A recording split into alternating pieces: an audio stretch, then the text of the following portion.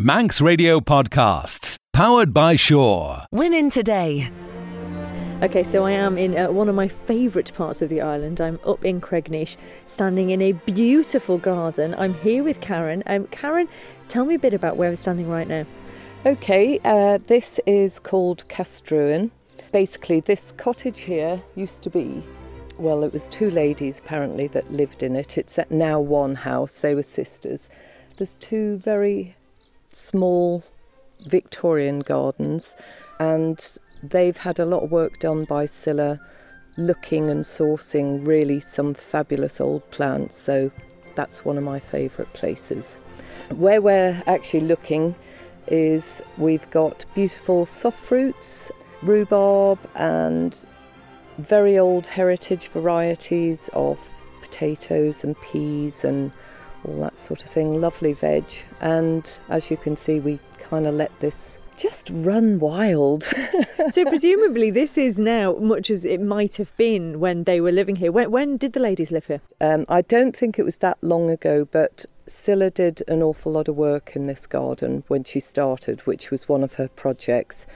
Yeah, she's created the most beautiful herb garden, which I think we should have a look at, because that's definitely worth a look. So as we're walking over towards the herb garden, people that lived in this sort of area, I suppose, are presuming much of what they planted might have been from a produce point of view, to be sort of self-sufficient and feed themselves. So might that be the case?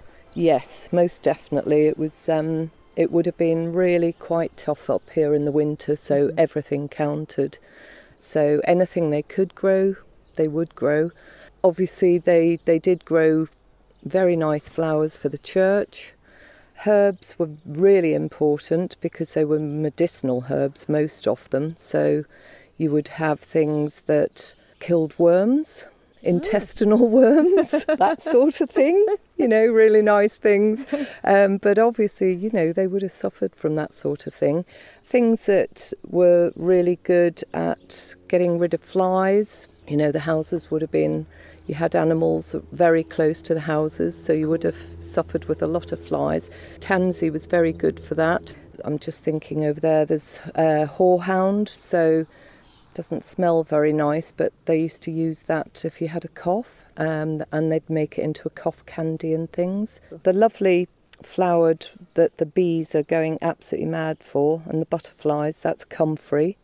And that's where you get comfrey oil from, is it? Yes, it is, yep. And that's a great fertiliser as well. They would have used all the leaves and everything, things, if they didn't use them medicinally, they would have used them either to eat. Comfrey you can eat, but it's a great fertiliser as well, so nothing would go to waste, absolutely nothing.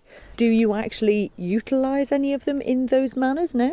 Not at the moment. I think that could be in the future. I think it would be a really nice thing to introduce people, possibly workshops and that sort of thing, and do some demonstrations and that sort of thing. Obviously, some of these medicinal herbs are really, really quite powerful and quite dangerous. So it's just educating people, and I think there's so much interest out there. It's great that they want to actually step back in time and realise what they were doing then actually wasn't that bad, and we could be using it now still. And you did actually have some rather special visitors this weekend up here, didn't you? Very special. It was my sister's big birthday, and she was over from London, and we had a big family gathering, and I brought mum and dad and all the family up. And where do your mum and dad actually live? They live in Douglas, and they haven't been up here for 40 years. So they were quite surprised at how wonderful it is and how much gardening I have to do up here. And it's a good job they're in their 80s, because otherwise they'd be up here helping me, being keen gardeners. But yeah, I think I'll let them off now. They're well into their 80s. Which is your favourite bit? I think the most favourite bit is the little Victorian garden at the top by Castruan, and it's really quite a secret garden, so I think we should go and have a look there. Secret garden, take me there.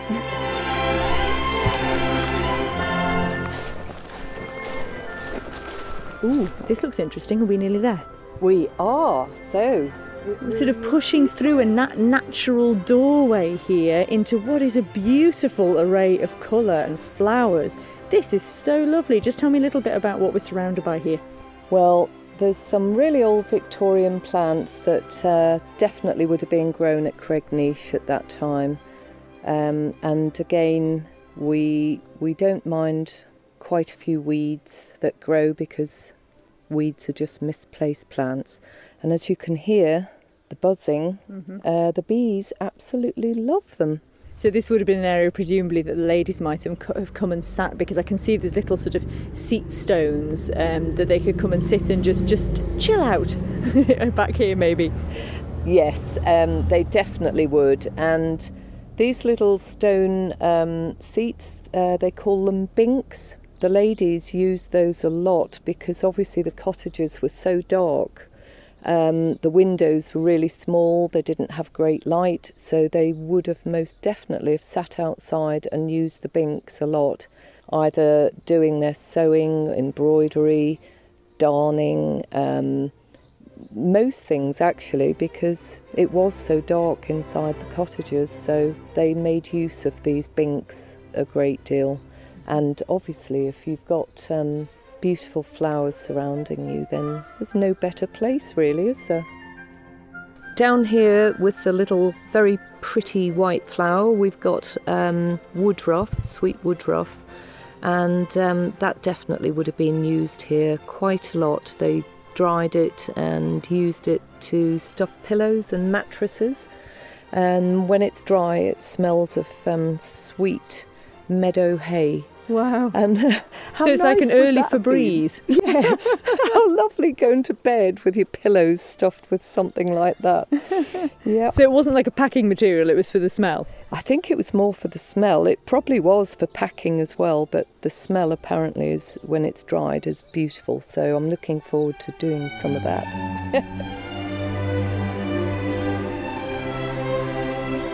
And the secret garden has many sections. We've just come round a hedge and there's another bit here with entirely different flowers in. What have we got here? In here we've got quite a few old roses. Scylla went to a lot of trouble to try and source these, and they're very old Victorian varieties, and I can't wait to see them because obviously I haven't seen them out in flower. So that's one of the joys of gardening, isn't it? It's a surprise when things actually do come into flower. It is, yeah. It's something that we all look forward to. It's a long winter when there's nothing growing and everything looks quite dire, and then spring springs on us, and then you've got all this, and it makes it all worthwhile working out in the freezing cold. And yeah, it definitely makes it worthwhile. So do the types of plants have to be quite hardy then to survive up here? I mean, where we're standing in the secret garden seems beautifully warm and sheltered because of the hedging, but what's it like in general, this area, to grow things in? The ground is very good. They've obviously, the people that worked the land here obviously worked it very well. So it does grow a lot of stuff very well.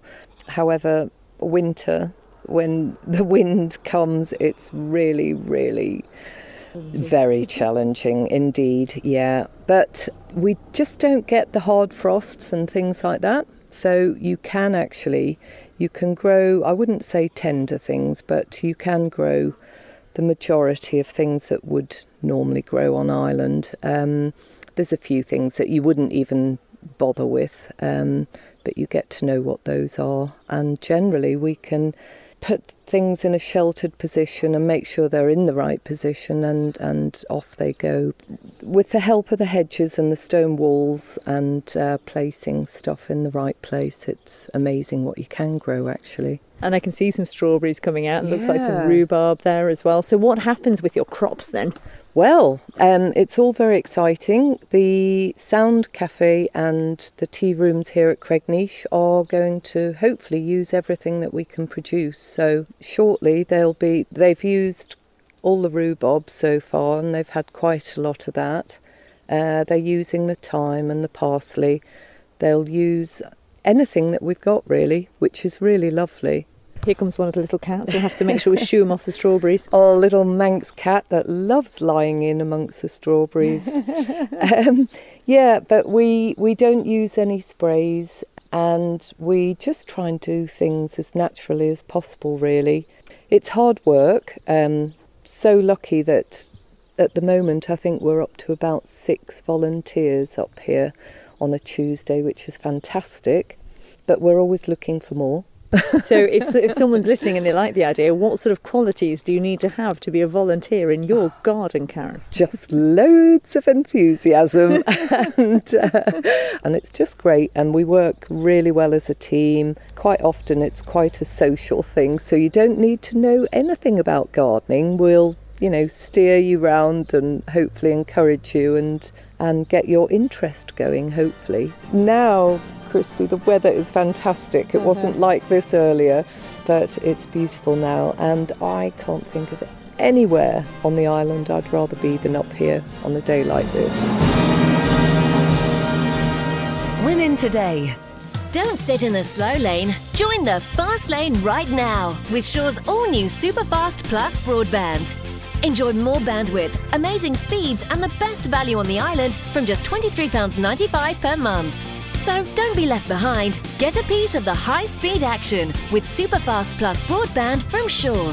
For details, visit our stores in Douglas, Ramsey and Port Erin or click shaw.com. Love being Shaw. Terms and conditions apply.